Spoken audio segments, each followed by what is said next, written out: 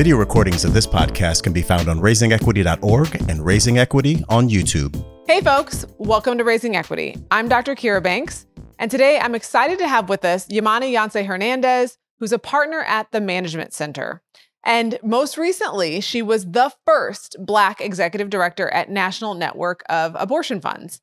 There, over the 7 years she was there, she built the staff from 12 to 60, the budget from $2 million to $20 million, and really worked to cultivate a values-aligned and embodied community rooted in racial, economic, gender, reproductive justice, and the politics of care.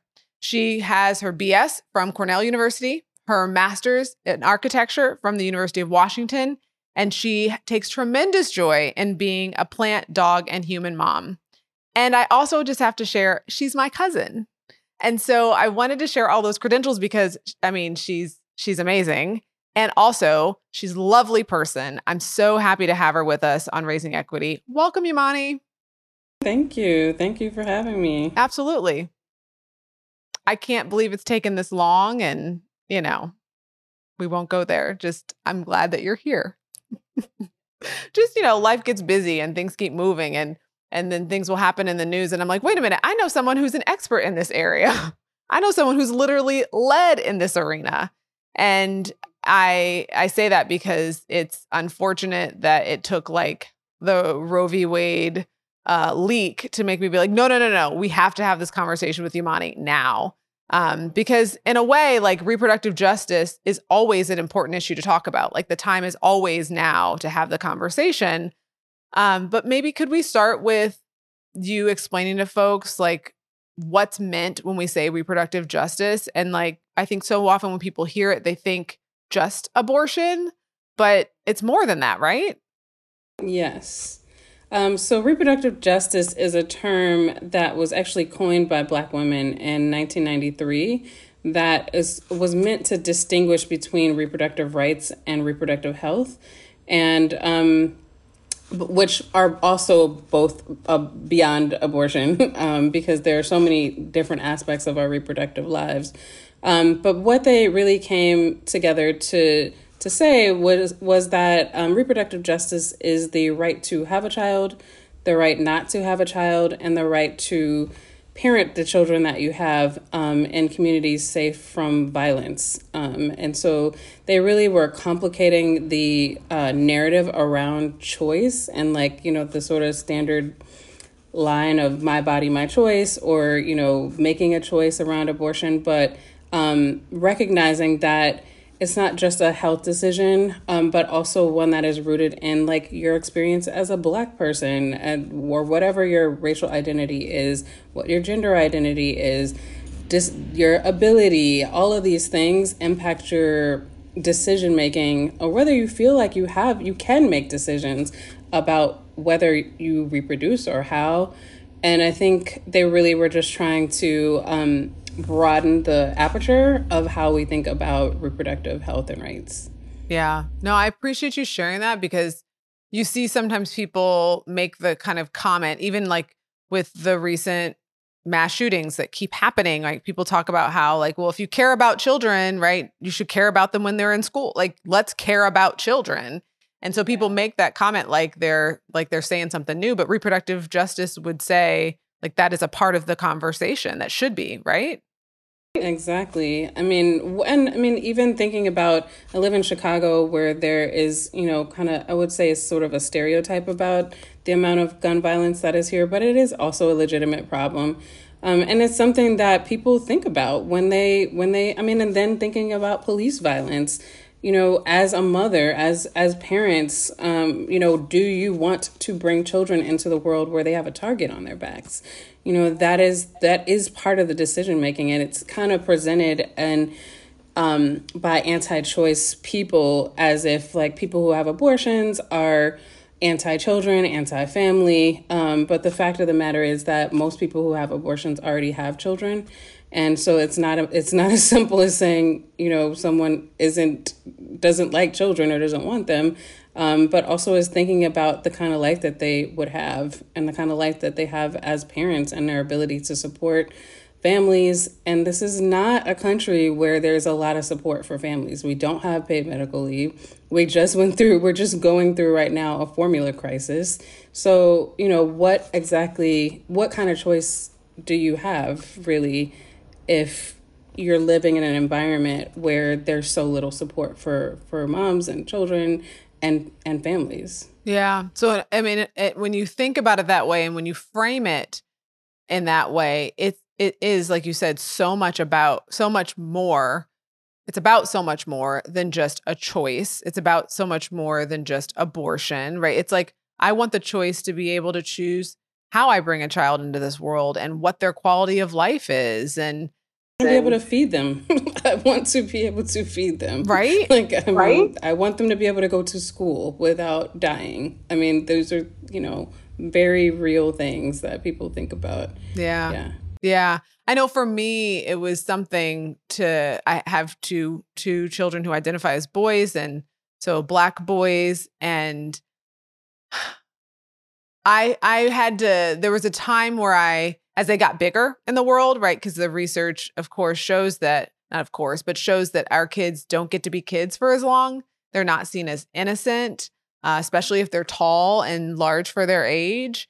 And so it was this real, it was like a reckoning I had to do within myself, that I literally could not live every day in fear of what could happen to them because of where we live, because of not just our city, our neighborhood, the society, our world, right? That I wasn't going to let myself be racked with that anxiety, like that I was going to focus on making sure they had as free of a life as I could create for them.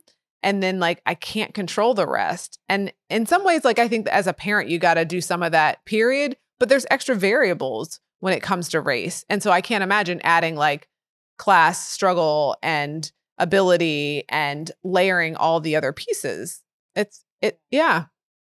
I mean, let's not also forget the maternal health crisis that we have here, and I think reproductive justice in particular is very concerned with that. I mean, if you are looking at outcomes of Black women giving birth, Black people giving birth, the outcomes are not good. And so, the thought of whether you're risking your life to give birth is not an attractive option for some people, and understandably so. So, yeah, for those who are like against abortion, I always, the next questions are, are you working on maternal mortality? Are you working on food security? Are you working on neighborhood safety? Like all of these things that make it more tenable to raise children in this world.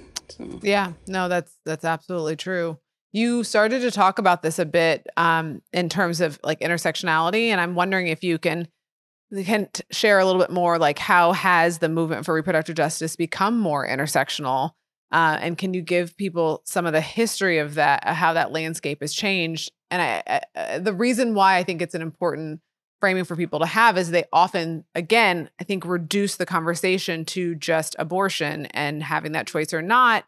And when we can understand a little bit more of the history, and more than me, right? We can start to see how there's so much that's connected. Their ways in which movements are connected, and that intersectional lens actually helps people come into the conversation from their own positionality. Yeah, I mean, I think I would say that reproductive justice is a term and a movement that has always embraced intersectionality. I think it's sort of like a foundational principle, which I think that term has sort of been like started to get misused, and people would think it's just like listing off identities, but really, as Kimberly Crenshaw talked about it, it was about compounding oppression. Like, it's not just that, I'm Black and I'm this gender or that. Like, it's that with each identity or each oppression that is associated with that, it compounds and it's worse. And so I think that is like what is underneath the sort of critique of like, it's not a choice. It's not as simple as a choice, because we don't all have the same choices, like based on race, economic status. And I think particularly economic justice is like a lens that reproductive justice has zoned in on, because we don't have universal health care. We don't have pay equity. Black people in this country in particular do not have access to generational wealth. I mean, in the same way that the broader population does. So when you're thinking about whether you, how and whether you make family, if you're not working with the same materials, you know, it's really, those choices feel very limited.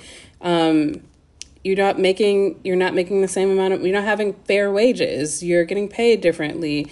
And so I think I'd say economic justice is a big part of reproductive justice. And also the Hyde Amendment is something, people talk a lot about Roe v. Wade, but a few years after Roe v. Wade, the Hyde Amendment that made abortion legal, the Hyde Amendment came along that said that the government cannot pay for abortion, the federal government. And so that it's like, is there a right at all if you can't afford to access your right? Is your right dependent on whether or not you can pay for it or not?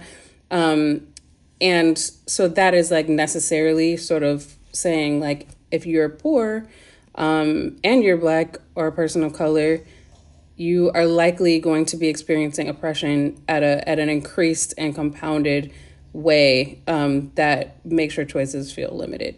Yeah, no, I appreciate you saying that, because I think the way I asked the question didn't capture what I was really getting at, because I guess I want people to realize that the reproductive justice movement is an evolution. So prior to that, or maybe it's, how do I say this? It feels like it was a new wave that was intersectional, that could bring more people into the conversation. And I think we need to be mindful of that, because I want us to resist the desire to reduce it to just pro-choice or not, right? Like when I think about feminism, first, second, third wave, fourth wave feminism, there was a way in which we're evolving to include more folks in the conversation. And I don't want us to slip back. And I don't want us to fall into like rhetoric or sound bites that take us back. That the reproductive justice movement, it like you said, it talks about like intersectionality theory, who gets lost at the margins, and centering those who are lost at the margins and most impacted. And when we do that, we all get more free. Yeah, exactly.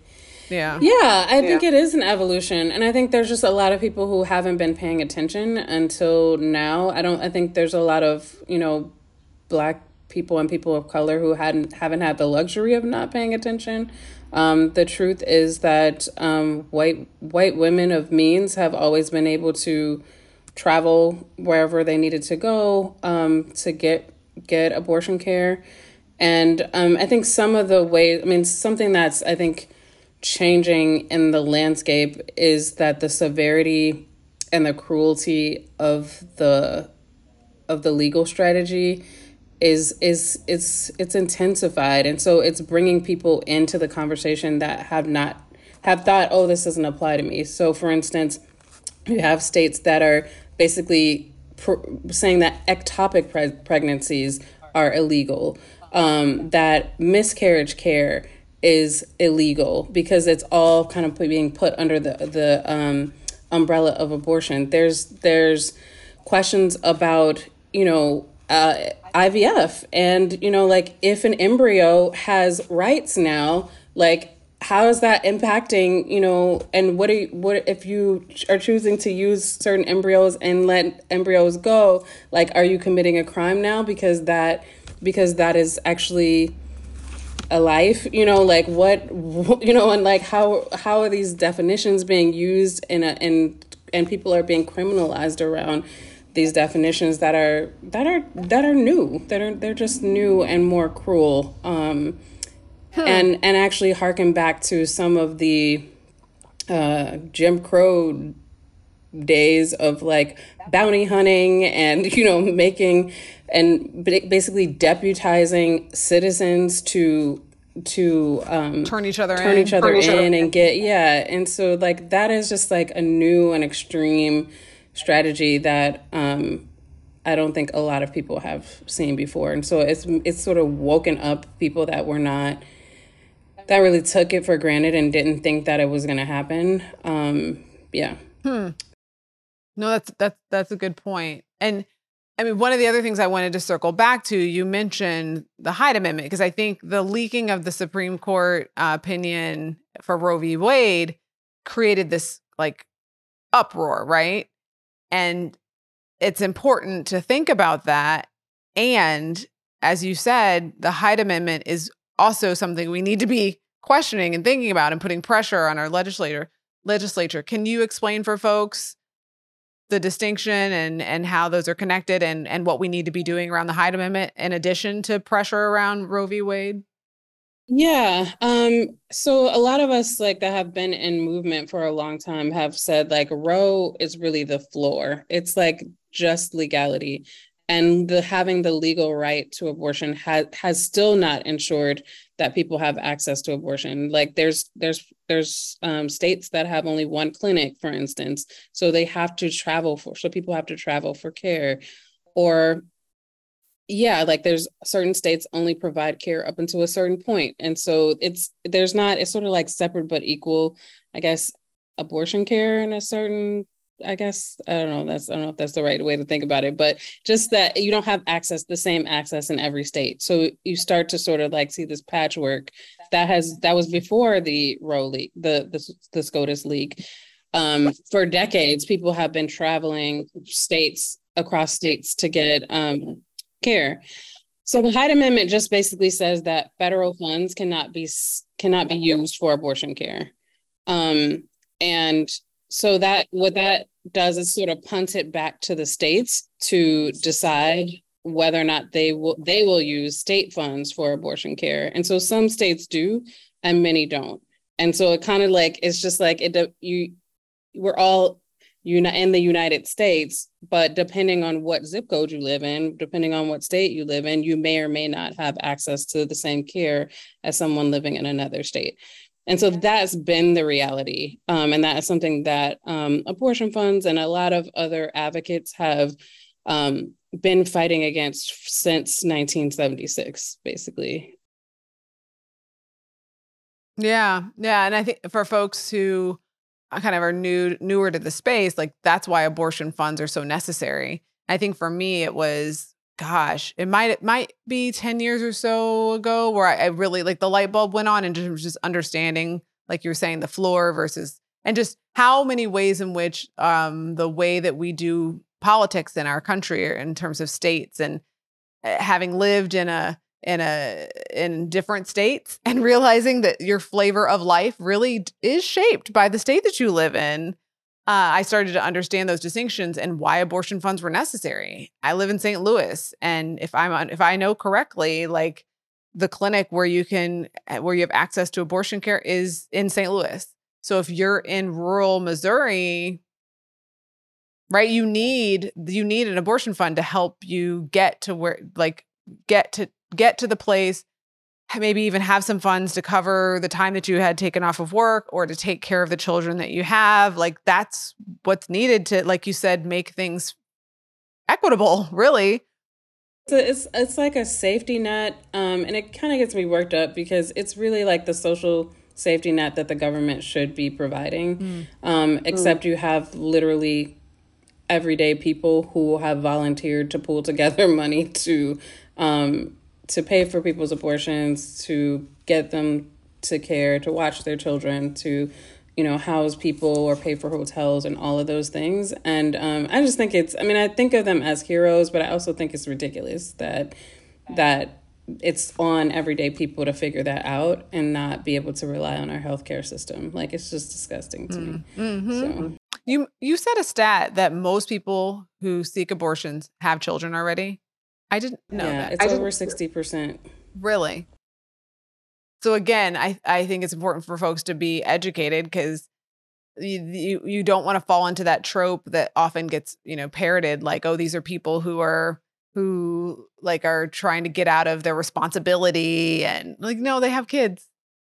And maybe because they understand the responsibility. Yeah, I mean, and I try not to go down too far down that road of like, what's an okay abortion? What's an okay Yes. reason to have an abortion? Yes. What's acceptable? What's not acceptable? Absolutely. Because you don't know. I mean, the wild thing that I've heard from people who work in clinics is that literally the same people that are outside protesting will come into that clinic with a child, with a sister, and be like, I don't believe in this, but I need an abortion. And so that is sort of, it's plain as day. Like, it doesn't matter what you think about abortion. Like, it is a medical procedure that is needed, and then people have to have access to it. And you can feel whatever you want to feel about it, but it doesn't change like whether it's needed or not. And most people who, live in this country want there to be legal abortion. And so what's happening at SCOTUS is really just going against the will of the people, which is kind of par for the course of where our politics are now. Ooh, that's well said and capturing that. Yeah, so from your perspective, having been in this work for decades and knowing the history of it, I imagine you all saw this coming.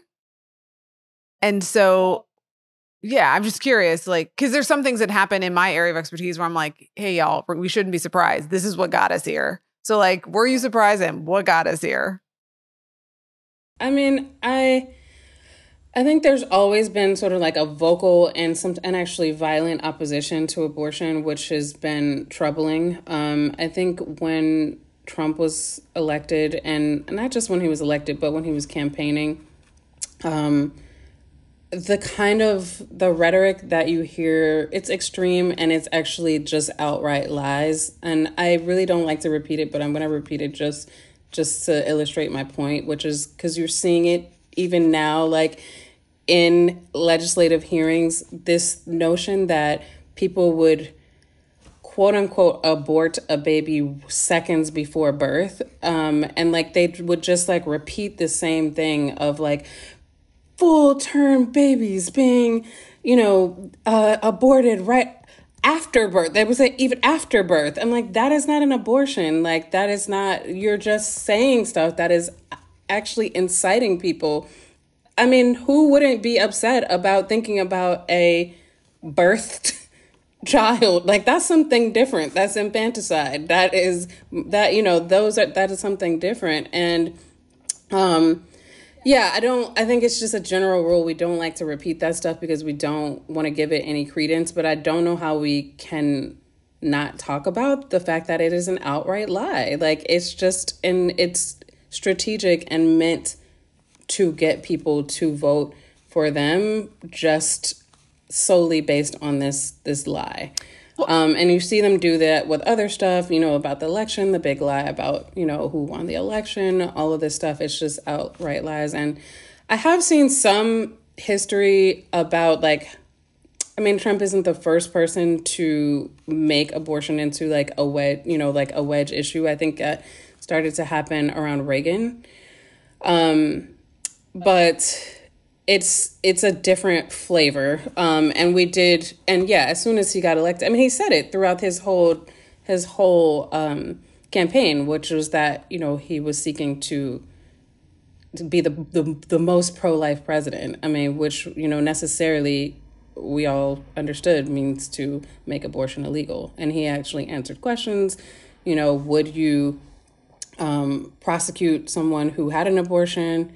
And he was quoted as saying, yes, there has to be consequences. And, so it was pretty obvious, like the writing was right there. I think that for some people, it seems so outlandish that they just don't. They're like, oh, he's just talking, like that's what he does. But it wasn't just talk. He was putting all of these judges in place. He got all of these Supreme Court justices, and so, yeah, that's what happens. That's the way this goes. And so, yeah, we have been sounding the alarm for a long time and also preparing really. And for us, preparing has meant mostly fundraising because there isn't in a society where, or in a political climate where the government is already choosing not to provide abortion care, like the solution has to be a private solution, and it has to come from people who have decided to pay for this. So that's why you saw that budget growth in the in my bio, and just abortion funds in general have their budgets have doubled, in some cases tripled over the last 5 years or so, because they have to serve more people. And that bubble has even exploded even just since the SCOTUS leak. I mean, and actually since SB 8 in Texas, which I think is important to just know. Like, I think a lot of people are freaked out about Roe being overturned, but SB 8 in Texas happened almost a year ago now, and Roe didn't have to be overturned for them to make abortion completely unavailable in that state. And so that is some there's been copycat laws in multiple other states. So, and that law basically says that you can't have an abortion after 6 weeks, and most people don't even know if they're pregnant by that time. And then that's also the law where they're deputizing citizens, Texans, basically, to report people for and put a bounty on a $10,000 bounty on people's heads. So Roe didn't have to be overturned for that. That's already been in effect. It's been going on for a year. So basically nobody in Texas can get an abortion in Texas. Like, they have to travel. And Texas is already the size of 6 states. So it's like trying to travel, from Texas. And it's upsetting because, everybody can't travel. Even if you have the money, there's so many reasons why you might not be able to travel. Maybe you have many young children at home. Maybe you have a disability. Maybe, maybe you're a caretaker for an elder, all kinds of things. There's reasons why you wouldn't be able to travel. And I think that's why there's also been this conversation about medication abortion that has surfaced, which is, I think, a really important thing. It's different than some of the, back when our parents' days, some of the more, I guess, dangerous ways that people ended their pregnancies, that it really isn't necessary if you can access medication. And a lot of abortions in this country, legal abortions, happen with medication already anyway. That's the other thing. I think so many people don't know what an abortion is. So because we don't have sex ed and we're not comfortable talking about sex in general. Most of people don't know what ovulation is. Any of these things that are go into what it takes to reproduce. And so, yeah, people don't know that actually an abortion can be as simple as taking 2 pills or 4 pills and being not pregnant. Yeah. It's interesting because I don't know if you've heard my framework of raising equity nerds, but the way that I think about it, when we raise ourselves, kids, whoever, right, that we want to be willing to name the systems that are operating, educate ourselves about the backstory and how we got here, reframe it from an individual to a systemic issue, dream up solutions, and start to act. And so when I hear you talking, I understand strategically why someone would say, let's not repeat those things, or let's not directly, respond because it's so outlandish. But I really feel like what you're saying and what you've said is that we have to name it. Like, these systems are operating, and we have to name it so that we can educate ourselves and see and connect the dots. That, again, if we don't, we just end up being outraged at every step. And that's it's exhausting. It's kind of false outrage, because if you connect the dots, you understand what's happening, and then you can decide how you act, and in a more strategic, deliberate way than just being outraged every time a new state passes a new. We shouldn't be surprised, right? It's gonna be, they're all gonna. I mean, there's a map. You can look at it right now and tell which states are going to be. Yeah. So I'm a big proponent, and that's part of why I have folks on who know more than me about topics to help educate me and folks who are listening So regardless, like you said, regardless of how people feel about abortion, you need to understand that from a reproductive justice perspective, that people don't have access to what they need. They don't have access to the care that they deserve and to the care that other people can access. So it is really it's an equity issue. Because like you said, if you're a person of means, you'll be able to access abortion care. Well, and this is why we say the Hyde Amendment is actually a discriminatory policy. And Henry Hyde, who was the author of it, is actually famously quoted by saying, if I could make abortion inaccessible for everybody, I would. But the only mechanism I have is Medicaid, which is, he specifically talks about people who cannot afford care. So like you're deliberately, and we know in this country that, economic injustice and racial injustice are inextricably linked. So, you don't have to say, I'm trying to keep the people of color from accessing abortion. You can just say, oh, I'm targeting Medicaid. And it's sort of like a signal. What's that? Dog whistle politics? Virtue signaling. Oh, virtue signaling. Yeah. Yeah. Because disproportionately, it's going to be women of color. Yeah, exactly. My next question really was going to be about the fact that there's so much happening in the world. What would you say to someone who's like, who doesn't see the connection, who feels like, oh yeah, there's like more important things to stress about? And you've already started to answer it in terms of like it's connected to so many issues, economic justice, right? But I just thought I would ask it in that explicit way. If you like, how do you not necessarily persuade, but articulate for folks why reproductive justice is important to everyone, even if you don't realize it in this moment? That's a great question. I hope that I have started to answer it. I think you have. I think I don't engage. I don't engage in those conversations typically around trying to persuade people, because I mostly believe that people have kind of made up their minds and are not willing to be moved.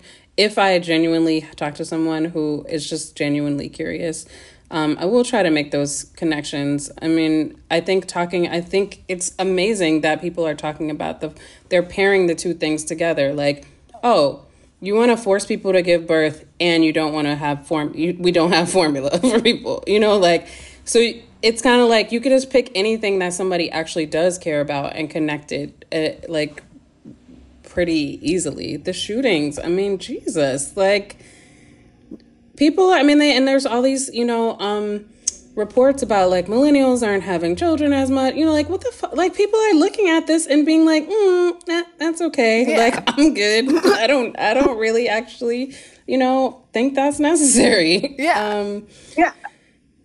A universal health. I mean, people in other countries think we are just like, they're like, what? You don't go to the doctor, but you don't call an ambulance because you're afraid of how much the ambulance is going to cost. You rather sit in your house bleeding or whatever else because you can't afford to pay for healthcare. Right. And like, it's not like that in other places. It's not. And so you're so right in the sense that I do hear a lot of folks. I hadn't thought about, are they millennials? What generation are they? That are just like, why would I want to bring a child into this? When you think about climate justice, or I've heard people, especially with the school shootings, being like, okay, if we're talking about protecting kids, like, can we protect them from these experiences and not have the response be more guns in the schools or, police in the schools? Because that actually doesn't keep school shootings from happening. And so I think you made a good point in the sense, I wasn't thinking like persuade someone who is vehemently against, but more like someone who's like, I don't get it. You're right. There are so many issues that are happening that people are outraged about in our country right now that you could connect to reproductive justice. Because again, the fear that you would not be able to feed your child, that you would then have a public school that doesn't adequately teach them the full history and truth, that you would then have a school where they're more, disproportionately likely to be impacted by a mass shooter, like all of these ways in which we are contradicting ourselves in a sense if we're serious about protecting children.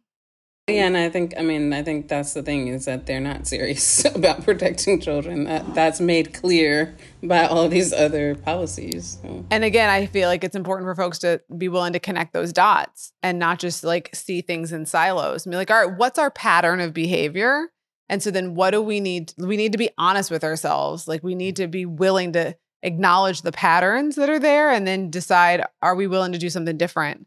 Are we willing to push for something different or create? And that's where like abortion funds, you know, there are people who are pushing from the legal perspective, but then there are also folks who are like, okay, we got to take stuff into our own hands, right? And they shouldn't have to, but they are because it's necessary.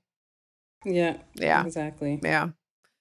What do people who want to be involved, engage, an effective change agent in the area of reproductive justice, like what are some kind of do's and don'ts or be mindful of that you would offer to folks? Yeah, I think just know that there's like a robust network of people who are doing this work and have been doing this work. And I think it's really important in any field, honestly, to like not just show up, you know, as like Christopher Columbus, like, hey, I'm here and I discovered this issue and now I want to do this thing about it. Like, I think it's important to like plug into and learn from people who have been doing it and are doing it and join those folks. So, you know, abortion funds are a huge network, and I always encourage people to. It's actually one of the places in reproductive justice that you can volunteer. There's a lot of places that are more like policy organizations or legal organizations, but it's one of those places that is just, you can go to your local abortion fund and volunteer. You can donate, all of those things. But I think about this question a lot, and I think that also in a climate where we're going to be, where there's going to be so much criminalization, it's important to really just like educate, like for people to know, start doing like this. I think about like the Black Panthers and like the breakfast programs and stuff. It was just like we can't wait for like some organization, some government like to feed us. Like we actually have to figure out how to do that ourselves. And I think that so many of us don't know our neighbors. We're not connected to our local communities. What do you do if your neighbor like needs abortion care and you don't like know what to do, or they're experiencing some sort of, and I don't want to say it's just abortion, because I think that is where it is broader. Like, I think we're actually moving into a stage in this country that is like, it's fascist, and there's shortages of all kinds of stuff, like food, gas, like how are we strengthening our local networks of people to like be able to support each other? And I think that community care and mutual aid piece includes abortion, but it's so much more than that. Are we doing, carpooling and, watching each other's kids and helping feed each other and all of those kind of things? And I think those are going to be really necessary in the environment that we are headed towards. I don't even want to say headed towards, that we're in. And we've gotten, we're a long way from like, I don't know, our ancestors who didn't have social media and screens everywhere and were like unplugged, that were like plugged into like, we used to be more plugged into each other, and I think that is going to be a necessary shift. So that was like not a concise answer, but I think read up on, the issues, find out who's out here doing it already. You don't have to start something new, but do invest in relationships and give. Yeah. I was thinking about one of the things that I saw buzzing around when people were like, it's The Handmaid's Tale and blah, blah, blah. And can you explain for folks why that is not the analogy that they need to be making? While I hear you saying we need to sound the alarm, we've been sounding the alarm, why that's not the analogy that's useful? Yeah, the critique on The Handmaid's Tale is just that, for one, it's really like a white woman's story and image like that accompanies that, and for a lot of people it feels like erasure to like all of the people of color that have been living this reality already. And actually, what's her name, Margaret Atwood, did a bunch of research on like communities of color and what they were already experiencing, but that doesn't show up. It just kind of like is presented like this abstract, futuristic thing that is like not rooted in like present reality. And I think, to your point about the nerd framework, I hadn't heard that before, so it's good to hear you like outline it. But like like educating yourself, like you don't have to just like, it's sort of like oversimplifying it or making it seem like, oh, this is some new thing that's happening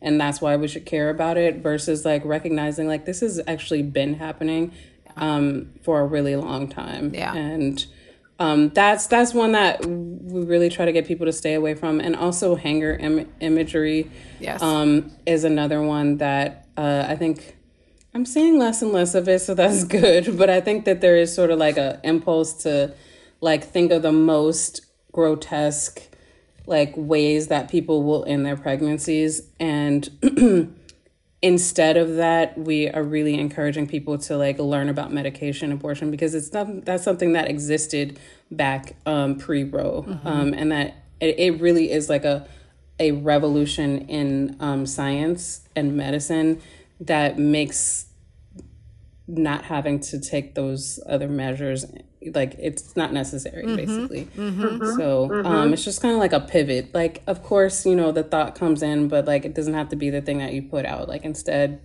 learn about medication, suggest and promote that. Yeah. The caveat I will just say about medication is that medically it is safe and a really good way to end a pregnancy. It is also criminalized depending on which state you live in. So some states it is legal, some states you can use telemedicine to get it. Other states you are not, it is not legal to use medication and to receive it by mail. So it's just kind of like a know your rights thing too. That is really important for people to know. There's a Repro Legal Defense organization that has a lot of information about that I encourage people to read, to know your rights. But yeah, it's just kind of like, it's a double-edged thing. Like it's a great invention, and also you just need to know what you're doing. Yeah. No, I appreciate you sharing that. If people want to follow you or follow the work, however you want to point people towards, how can they keep learning? Yeah, well, I have pivoted to living a less public life. That is so fair. There's no way to follow me publicly, and I want it that way, especially in just like such a violent that's real opposition that we have. But I would say follow Abortion Funds, because it's a really rich source of information, and it's literally at Abortion Funds on every platform. So Twitter, Instagram, probably on Facebook, which I left a long time ago. It's probably just the name National Network of Abortion Funds, but every state has one. Sometimes it's the city. So you can literally Google an abortion fund and find the one that's closest to you. So get involved. Great.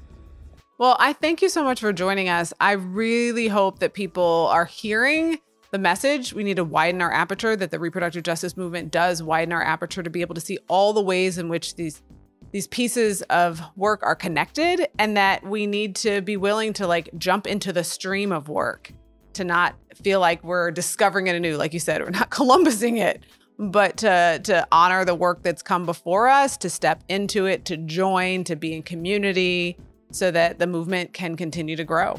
So thanks so much for joining me, Imani. Thank you. Yeah. And what's that? That was a great summary. Oh, good. I'm glad. That means a lot coming from you. And thank you all for joining us on Raising Equity.